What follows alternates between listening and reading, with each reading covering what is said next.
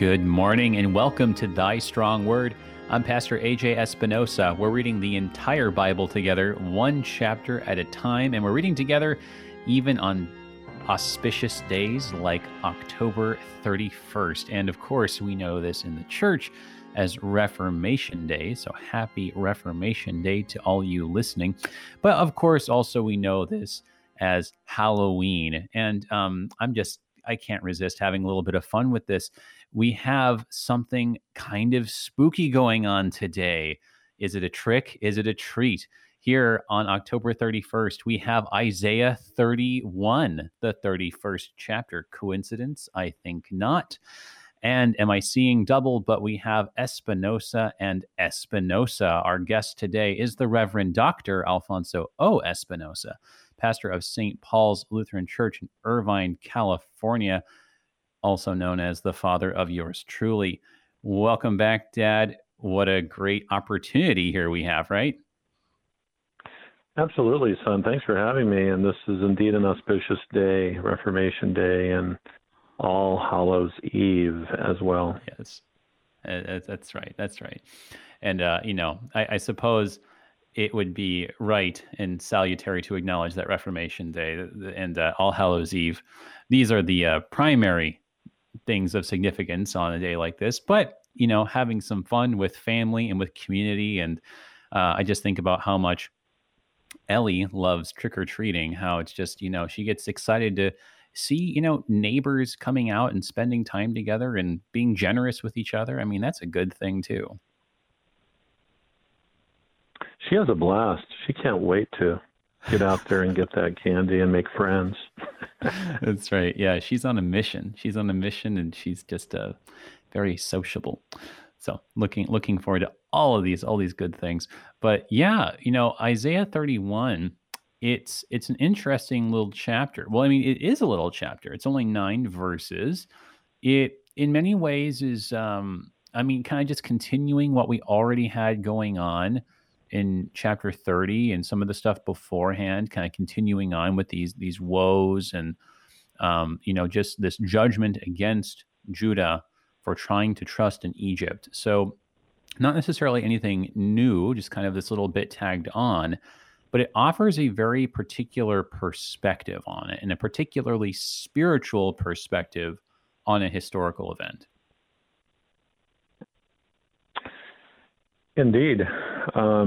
It talks about being applicable to our day and age. And would it be okay if I offer a prayer? Yes, absolutely. Let's pray and just pray for everybody listening and for us as well as we go into this, and that we be guided by the Spirit of God to discern spiritual things. Amen. And on this Reformation Day, we pray, Almighty and gracious Lord, pour out your Holy Spirit on your faithful people. Keep us steadfast in your grace and truth. Protect and deliver us in times of temptation. Defend us against all enemies. And grant to your church your saving peace. Through Jesus Christ, your Son, our Lord, who lives and reigns with you in the Holy Spirit, one God, now and forever. Amen. Amen. All right. Well, so since we do have a shorter chapter here, we can kind of take our time going through this. So maybe even just a verse at a time will do. Let's go ahead and look at this first verse, and just this will give us a chance to kind of link this to the previous chapters that we've been looking at. So here's Isaiah 31, first verse. Woe to those who go down to Egypt for help and rely on horses, who trust in chariots because they are many, and in horsemen because they are very strong, but do not look to the Holy One of Israel or consult the Lord. So, here we are just laying out the complaint that we've seen for a few chapters now, trusting in princes, trusting in particularly this alliance with Egypt to get them out of the Assyrian disaster, instead of looking to God. This is interesting because, I mean, isn't this just this is a fascinating turn of phrase here. Those who go down to Egypt, going down to Egypt, never a good thing in the Old Testament, is it? Not at all. It's an indication of. I think earlier you had connected that which is more visible to the invisible, tangible to intangible, and here you have yet another example of that. This is a degrading spiritual condition that is epitomized and literally going south at the same time to a false comfort and a false protector in Egypt, which is quite proud of its non-Yahweh ways. And so, as the old saying goes, while God took the Israelites out of Egypt, he couldn't take Egypt out of the Israelites, and they kept coming back to this degrading spiritual condition that is epitomized by going back south again. Right. That is a turn of phrase that is an apt summary here. It's fascinating, as we saw in Numbers, and similarly, of course, in Exodus, that the people kept wanting to go back down to Egypt, even though God's leading them to the promised land and getting them out of there, leading them up out of there, right? And it's interesting. I mean, if we think of you mentioned this, I think we think of it as they're going south to Egypt, but I think for them, they're literally thinking about going downhill, because by the time you get to Egypt, you're very much at sea level with the Nile and the Nile River Delta and all of that. But they want to keep going back, and they keep saying like, "Oh, how good and nice we had it, right? We had fish and we had vegetables, right?" And there's this, let's just go back, and at least when we were slaves, we ate well, which just showed the terrible spiritual state of affairs of the people, and that preference to put the material things ahead of spiritual concerns. I mean, that's just, it's not only the same political power, but it's the same parallel spiritual situation. Indeed, and so spiritually, we hold on to that which will perish and turn to dust, in accord with our old Adam, our old man. And of course, this is a frustrating and terrible redundancy we see throughout the Old Testament. The people of Israel were already complaining against Moses in the wilderness and dreaming of the good old days back in Egypt. But I think overall we see this basic pattern of what we see tangibly before us in terms of military might, physical resources that are readily apparent, governmental powers. These appeal to us, and we have the awful tendency of wanting to go back to that. And so we see this replaying over and over again, especially in respect to, I think, some key junctures that lead us up to this point where we see this tendency really infiltrate the hearts of the people of Israel. And besides the one I've already mentioned from the Pentateuch, in 1 Samuel chapter 8, we go back to a very, very significant event when Israel demands a king. Mm. And God says right out at 1 Samuel 8:7, God says, "They have rejected me." They're looking around at the other nations, want to be like them. Another important highlight going further down the history towards this event here in Isaiah, 1 Kings 3:1, this is when Solomon, the great Solomon, makes a marriage alliance with Pharaoh, king of Egypt. Right. And mind you, that he does this before he asks for wisdom. The damage had already been done. Hmm. And then the last example leading up to the situation in Isaiah, you can just see, again, the infiltration of the idolatry that's represented the power of man. 1 Kings 11:48, Solomon is literally worshiping the idols from the other nations. So it's gone that far. So by the time we get here to Isaiah 31, which is just a shorter form of chapter 30's structure and content, it is emphasizing this basic, repeated, awful tendency within man, according to the sinful nature, to trust in the political powers instead of trusting in God. Right. Yeah, right. It's something that you see again and again, and all those situations. What they have in common is they say, "Well, okay, it's a pagan nation, and we're going to be worshiping their gods, and we're going to, it's going to infiltrate our religion here, and that's not what God says, and that's not what the prophet says." But I mean, come on, how bad could it be? It's just for a little while. It's just, so we can weather the storm. It's just, don't be impractical. Don't be idealistic, right? It's so easy for us to slip into the exact same mentality whenever we just put expediency or practicality, right? Just being practical, just being pragmatic, how often that leads us to make all kinds of spiritual compromises. And even though it seems good at the time, and it seems like, oh, okay, but no, look, we're being successful, and we're having good best practices like everybody else, right? The reality is, like Joseph, we're being sold into slavery as we go down to Egypt. It's literally the opposite of redemption. Redemption being when God buys us out of slavery, instead being sold into it, and we're the ones, like the sons of Israel, selling their brother. We are really selling ourselves into slavery. Yeah, and your elaboration, I think, is a great starting point for application. We still sell ourselves into slavery whenever, to this day, as Christians, as those who are in Christ, confuse the two kingdoms. The kingdom of the right, the kingdom of God's grace and church, confused with the kingdom of the left, the kingdom of power and government.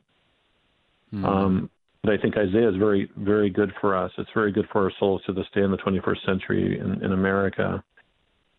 Yes, there's much good that good Christians should do and can do in supporting good morality, in really caring about what happens in our school systems, and being conscientious about religious liberty, and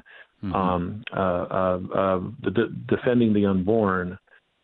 But it's easy as we do that to be tempted to put too much stock in the political machine.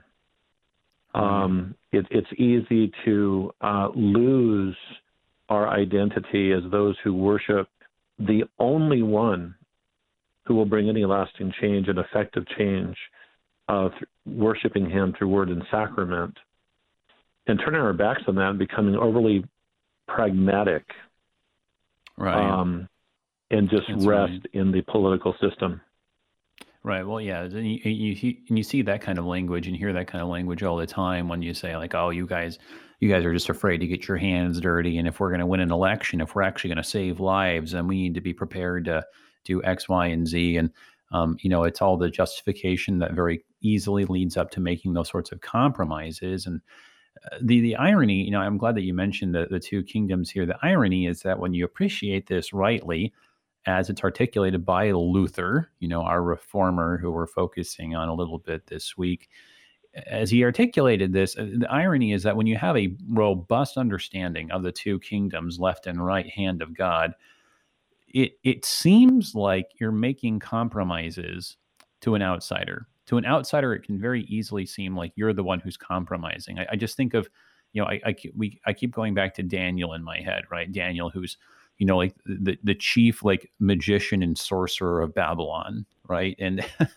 it's like there he is, and I just can't help but feel like somebody's looking at him like, Daniel, look at you, you've compromised, you've sold out, right? How could you possibly have that job, and you've accepted that title, right? But the thing is, ironically, because he has a robust understanding of the distinctions of the left and the right hand, he's not making a compromise because he's operating firmly and conscientiously in the left hand, which allows then him to serve according to the right hand without making those compromises. Amen. And I think a one way of describing the robust, proper understanding is that the Christian is always 24/7 in both kingdoms. It's not as if we go to church on Sunday mornings and participate in the Mass and strictly have our right-hand kingdom hats on while we have left our left-hand kingdom hats in the closet back home. And nor is it that we go into our work week and we put our right-hand kingdom hat in the closet and just wear the left-hand kingdom hat. Right. It's robust because as we are living in holy vocations in the left-hand kingdom, we are always royal priest. We are always disciple. We are always Christian. And it's precisely that light and salt that comes from that right-hand kingdom reality that we are used by God to be blessings to the left-hand kingdom. So there's a light seepage that permeates the left-hand kingdom. So, yeah, indeed, to have this proper understanding, and I couldn't agree with you more, I think many in America who identify with the Christian faith view Christians who maintain this distinction to say, you're just giving yourself a reason not to do more in the left-hand kingdom. Right. But the confusion is precisely what we're talking about. And the doing more is not about investing more trust in the political machinery. The doing more is being more bold and living our faith in the political structure. Right, yeah, which ironically can... Go ahead. Yeah, no, I was just going to say, I know you and I both appreciate our good Reformed brother, Timothy Keller, when he warns against money, power, success, and love as the gods of this age. I think it's important for us to make the connection that power is not just individuals seeking of power, but sometimes it's when Christians, with all good intention, get caught up in governmental power, and now we can control the day, and this is deception.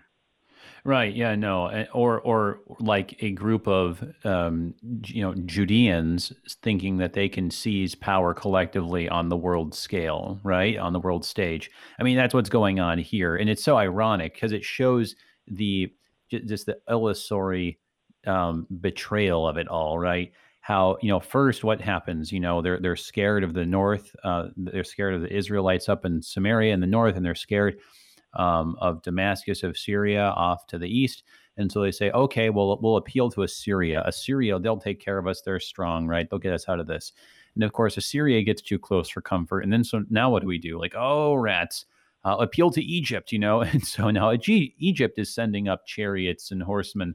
And they're actually up there. Like, I mean, in Canaan, they invited them to go and help fight against the Assyrians, right? And it just goes to show you, like, here you are, and you think you're gonna, seize power, and like, oh, well, we'll really establish. I can only imagine, right? Like the religious sounding sales pitch that could have been made for this, right? Oh, we will firmly establish the land that was promised to us by Yahweh, promised to our ancestors Abraham, Isaac, and Jacob, and we'll firmly establish the throne of David. And prevent the Northerners and those in the East from corrupting us, right? I mean, they could have given all kinds of religious-sounding excuses for this, but the problem is, once you start collectively making this grand compromise to try to, seize power, you are just going wherever the wind blows. One day you're under the thumb of Assyria, the next day you're slaves again for Egypt, and it just goes on and on and on. Yeah, and Isaiah also, he captures the appeal of the day for this confusion in verse 1. Notice he mentions specifically horses and chariots.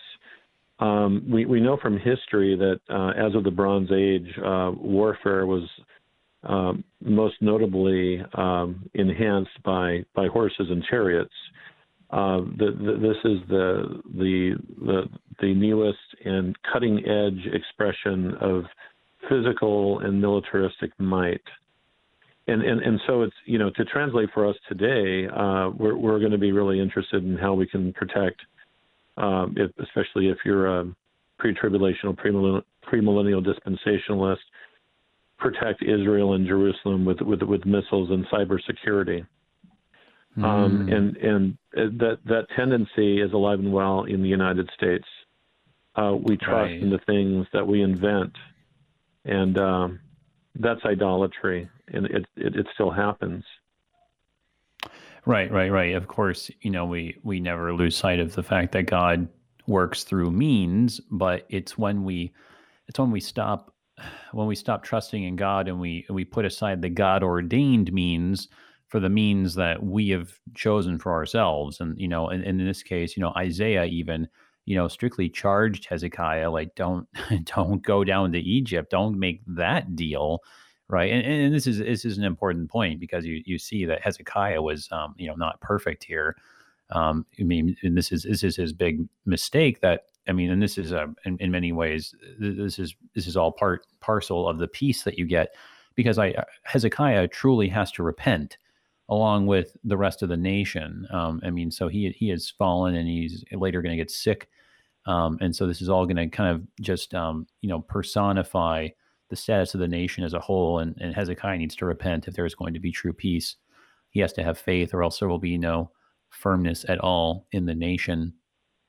This is really, I'm kind of, there's part of me that's surprised, and there's part of me that's just not surprised at all, that we've gone 20 minutes in on verse 1. This is a dense chapter. There's a lot of good stuff, but I really, there's it something. Really is. Yeah, there's a few things though I really want to get, a couple really choice phrases here. One in verse 2 and one in verse 5. I think I might just take that chunk together, and then we can start chipping away at this. All right. So verse 2. And yet he is wise and brings disaster. He does not call back his words, but will arise against the house of the evildoers and against the helpers of those who work iniquity. The Egyptians are man and not God, and their horses are flesh and not spirit. When the Lord stretches out his hand, the helper will stumble, and he who is helped will fall, and they will all perish together. For thus the Lord said to me, as a lion or young lion growls over his prey, and when a band of shepherds is called out against him, he is not terrified by their shouting or daunted at their noise. So the Lord of hosts will come down to fight on Mount Zion and on its hill, like birds hovering. So the Lord of hosts will protect Jerusalem. He will protect and deliver it. He will spare and rescue it. So now it's the turn.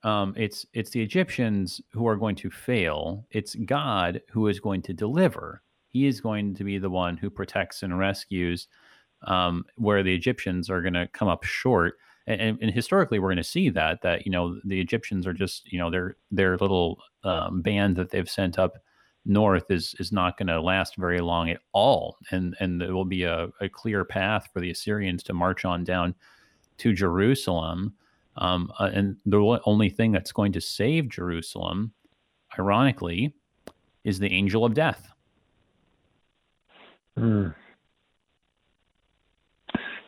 Yes, indeed.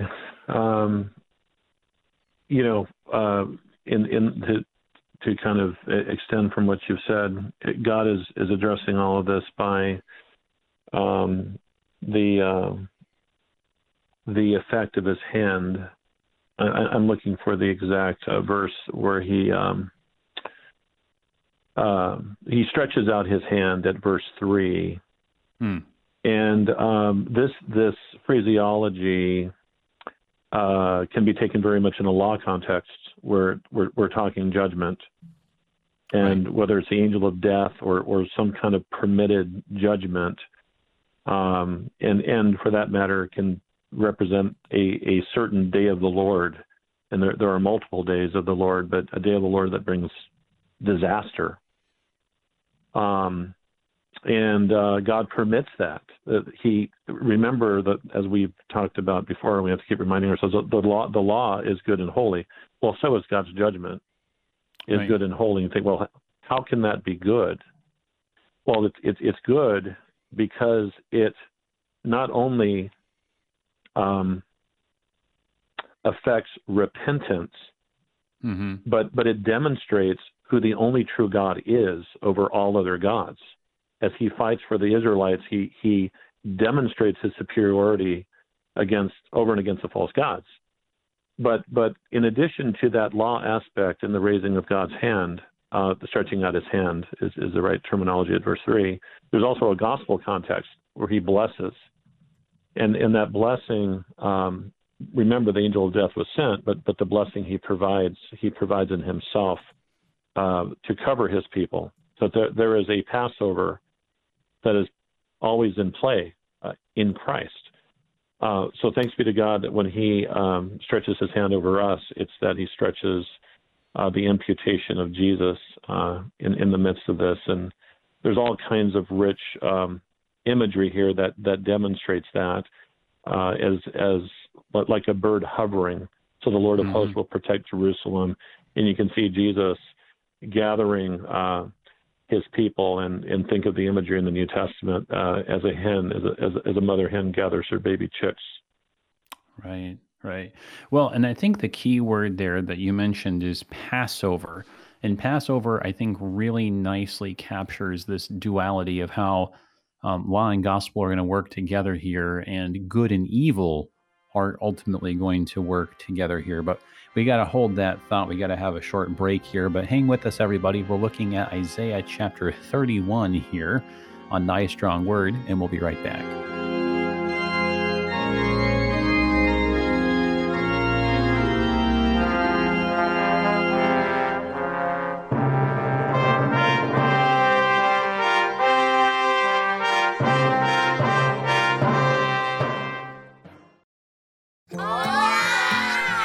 These are the voices of young Lutherans in Mexico City, children who are excited to learn more about their Savior, Jesus.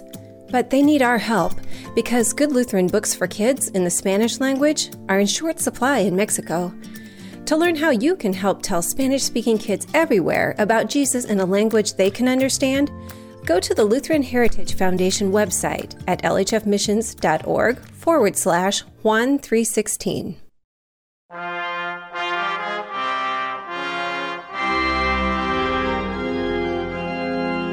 Welcome back, everybody, to Thy Strong Word. I'm Pastor A.J. Espinosa, and we're joined today by our guest, the Reverend Dr. Alfonso O. Espinosa, pastor of St. Paul's Lutheran Church in Irvine, California. We're looking at Isaiah chapter 31, this short little chapter that provides a spiritual perspective on the predicament of Judah in the midst of being caught between these superpowers of Egypt and Assyria. And we're just looking at verses 2 to 5, talking about how there is this duality of both good and evil. And it's very striking in verse 2, in fact, and we hadn't mentioned this yet, but in verse 2 it says, "And yet he is wise and brings disaster." Literally in Hebrew, that word disaster is the word for evil. I mean, like in most places in the Old Testament, when you see the word evil, it is this word, ra, in Hebrew. And it means evil. It can mean evil in kind of like the moral sense, but it kind of more often just kind of refers to like a bad situation, or even calamity, chaos, or disaster, as we have it here. And really the key we were just saying is that you see this as a kind of Passover here. And Isaiah showed that how the situation with the Assyrians early on in the first 12 chapters of the book is like a second Exodus. And so similarly here, this is really a description of a second Passover, because in verse 5, and this is, Dad, this is just what you were mentioning here in verse 5, like birds hovering, so the Lord of hosts will protect Jerusalem. And you can kind of just picture God, going over Jerusalem. And it says he will protect and deliver it. He will spare and rescue it. And what's the Hebrew word for spare right there? And it is quite literally the Hebrew word for Pesach, Passover. It has it right there. And so this is how you can get both of these things, good and evil, at the same time. It's because of this Pesach, this Passover, that the angel of death is only dealing death and calamity in order to rescue the people of God. Yeah, amen. And while he gives us revelation of the second Passover, which you beautifully described, There is, at the beginning of 2, when he says, and yet he is wise, this can easily be seen as all Oswalt brings out as a jibe at the royal counselors who were supposed to be wise.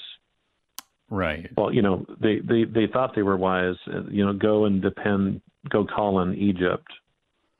Exactly. But the one who is truly wise will go the other direction, and instead of a external political source of protection and security from Egypt that the quote unquote wise counselors was recommending, I'm going to be the true wise one, and I'm going to go counter to that. And seemingly, it's all bad. Seemingly, it's, as you were describing, Ra, it's nothing but misfortune in this case.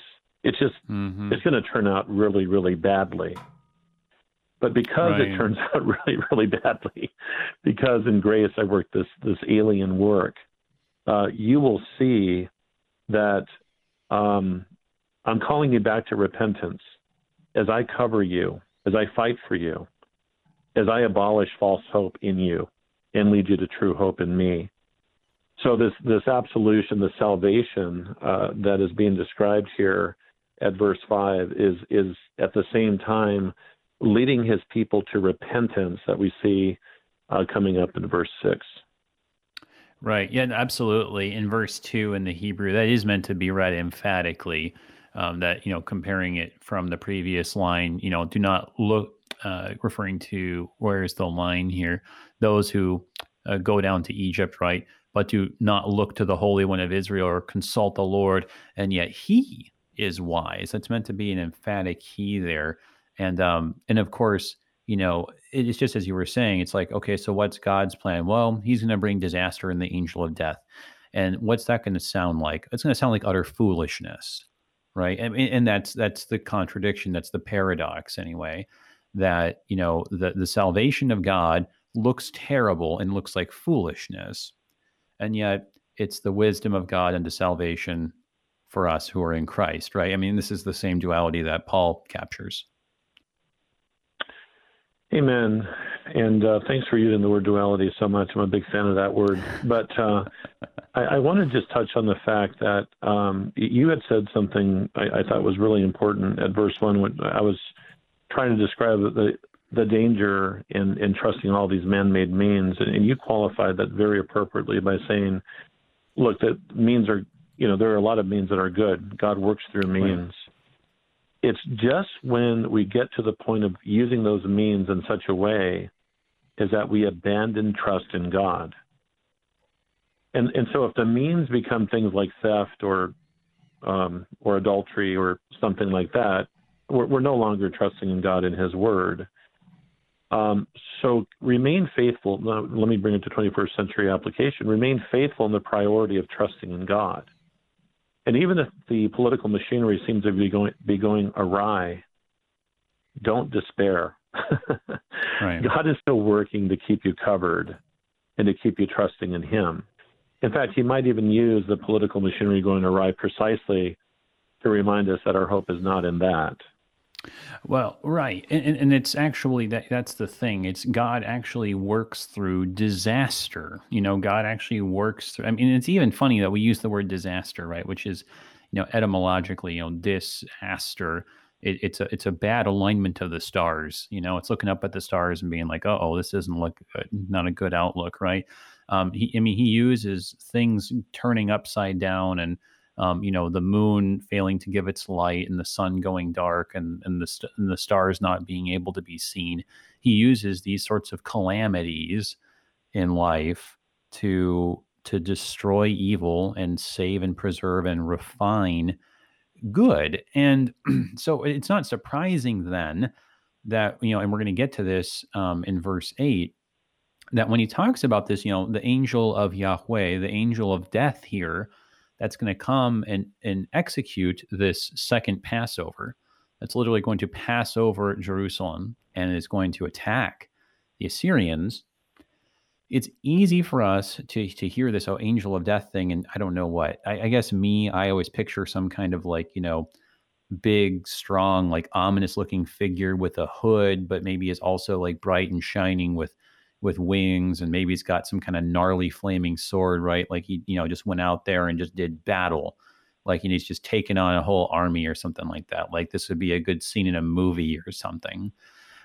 And I'm not ruling that out necessarily, but I think that what the scriptures are trying to tell us here is that the angel of the Lord, the angel of death, was sent out in a spiritual way of speaking because he brought disaster on the Assyrian camp. And there was some kind of disaster that took place. And it's interesting to think about what that kind of disaster was. We saw, I forget which chapter it was early on. It was one of those maybe first like 6 chapters or so.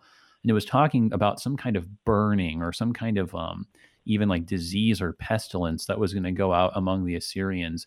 It seems like this angel of death business is talking about perhaps some kind of illness or disease that broke out among the Assyrian camp. And we know, just especially in those times and those conditions, something like that could rip through a camp and make short work of thousands of lives really quickly, even overnight.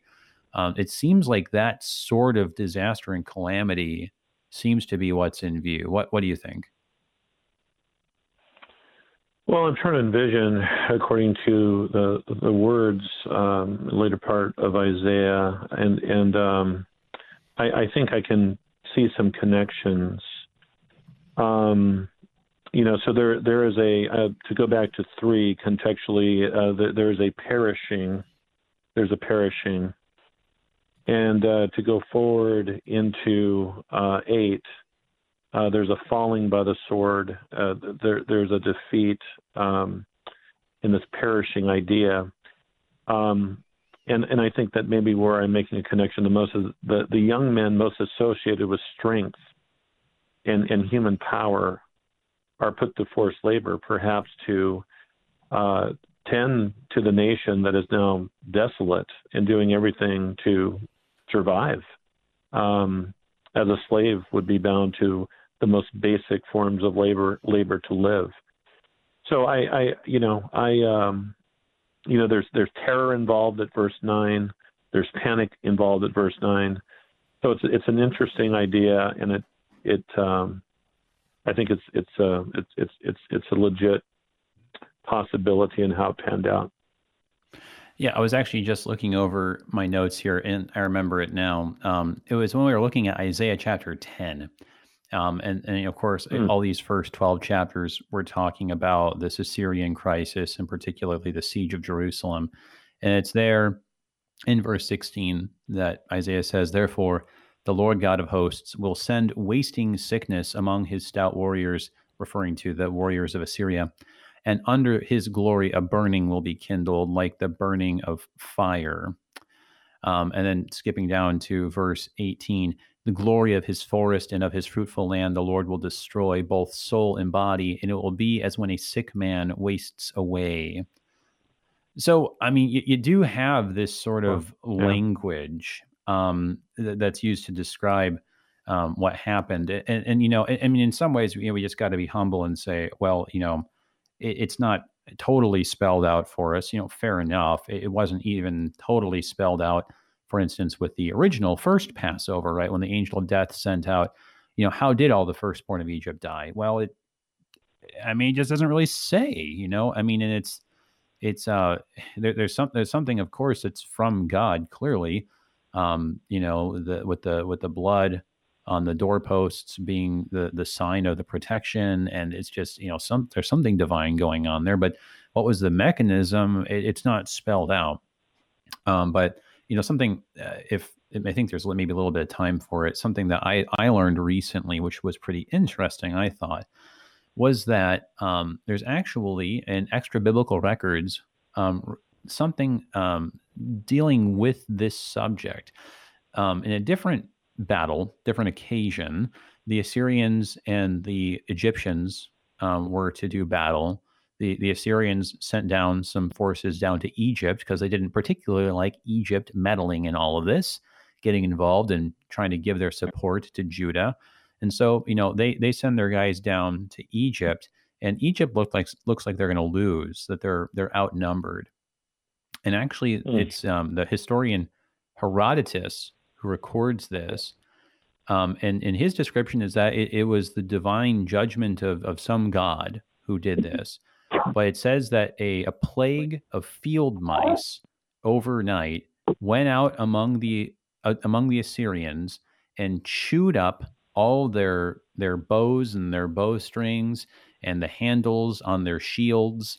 And so the result was, when they tried to battle the next day, the Assyrians are virtually going into battle unarmed, and the Egyptians just have their way with them. And it seems like an impossible victory, but the Egyptians win, and they win big. So there's this sort of thing that is recorded in the annals of history elsewhere, that, in a kind of miraculous set of circumstances, a battle is reversed by some kind of disaster or calamity. That's absolutely fascinating. And, I think as we look at Scripture as a whole, in terms of going back to the raw word, the word raw for misfortune, I mean, just think about all the different ways that's made manifest, and how misfortune comes upon. It could be through a natural catastrophe. It could be through battle. It could be through sickness. It could be through some decaying image. At the end of the day, all of these are a reminder that if you put your trust in anything but the Lord, it can only lead to misfortune, some kind of symbol of inadequate power. I was also fascinated by your bringing up the idea of fire, and the antithesis use of fire, of course, is at the very end of Isaiah 31, where the right fire, the fire that is used in association with the holy sacrifices to God, are back in Zion and in Jerusalem. So it's a fascinating dichotomy and duality. Yeah, certainly. It's right. You see that where, fire. I mean, and you see this with the original Exodus too, where the fire that gives light to the Israelites is a bad thing. That's actually going to fight against the Egyptians. Good for Israel, but it's bad for their enemies. Or similarly, just the way it produces light in the Exodus, it ends up doing this thing where the cloud ends up creating darkness and casting darkness over the Egyptians, so they don't even know where they're going. So, I mean, the very things that are good creations of God, light and darkness, day and night, fire, it all depends on what side of God's good favor you're on. The difference is nothing in ourselves. It's only one of faith. Amen. And to take that a step further, when we get to the New Testament, think of the Holy Spirit as depicted by fire, and how do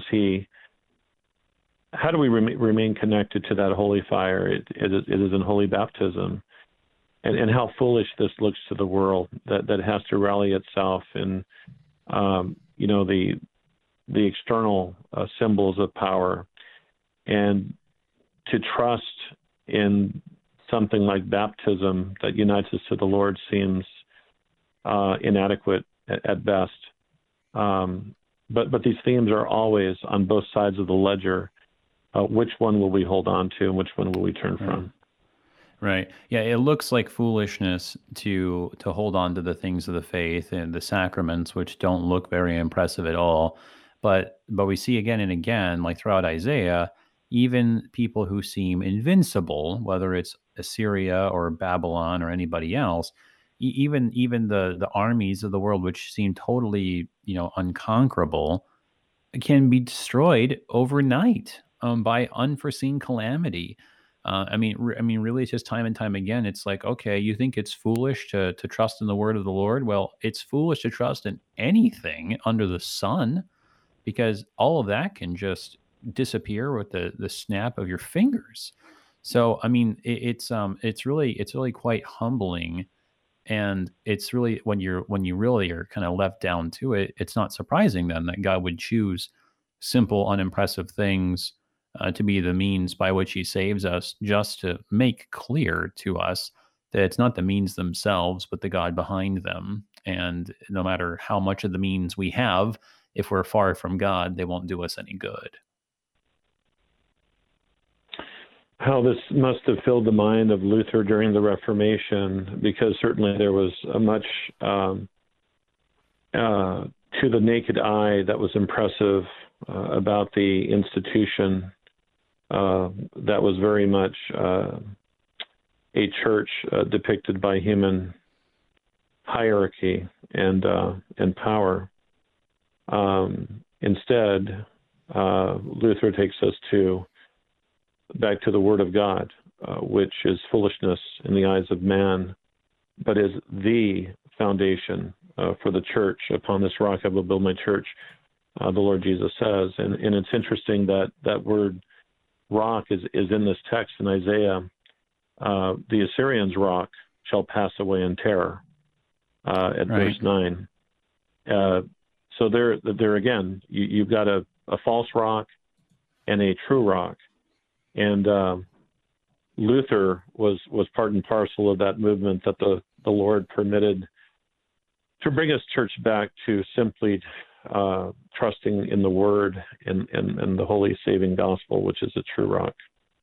Right, and it's true. I mean, really, we call it the Reformation, but it was repentance. I mean, Reformation is just another word, really, for that same phenomenon that God's people have had to go through time and time again. And as Hezekiah and Jerusalem and Judah had to repent for their idolatry, for their misplaced faith, I mean, so also the Western Church had to repent. And, in this case, it was, through Luther, who himself was repenting of his misplaced trust, through, the way that he had in his own life trusted in his own works and had not trusted in the atoning work of Christ, not nearly enough. So, Luther is sort of a Hezekiah figure in repenting himself as he leads in repentance. As he clings ever more tightly to the Word of God. You mentioned the rock in verse 9. We should probably read verse 9 while we still have some time.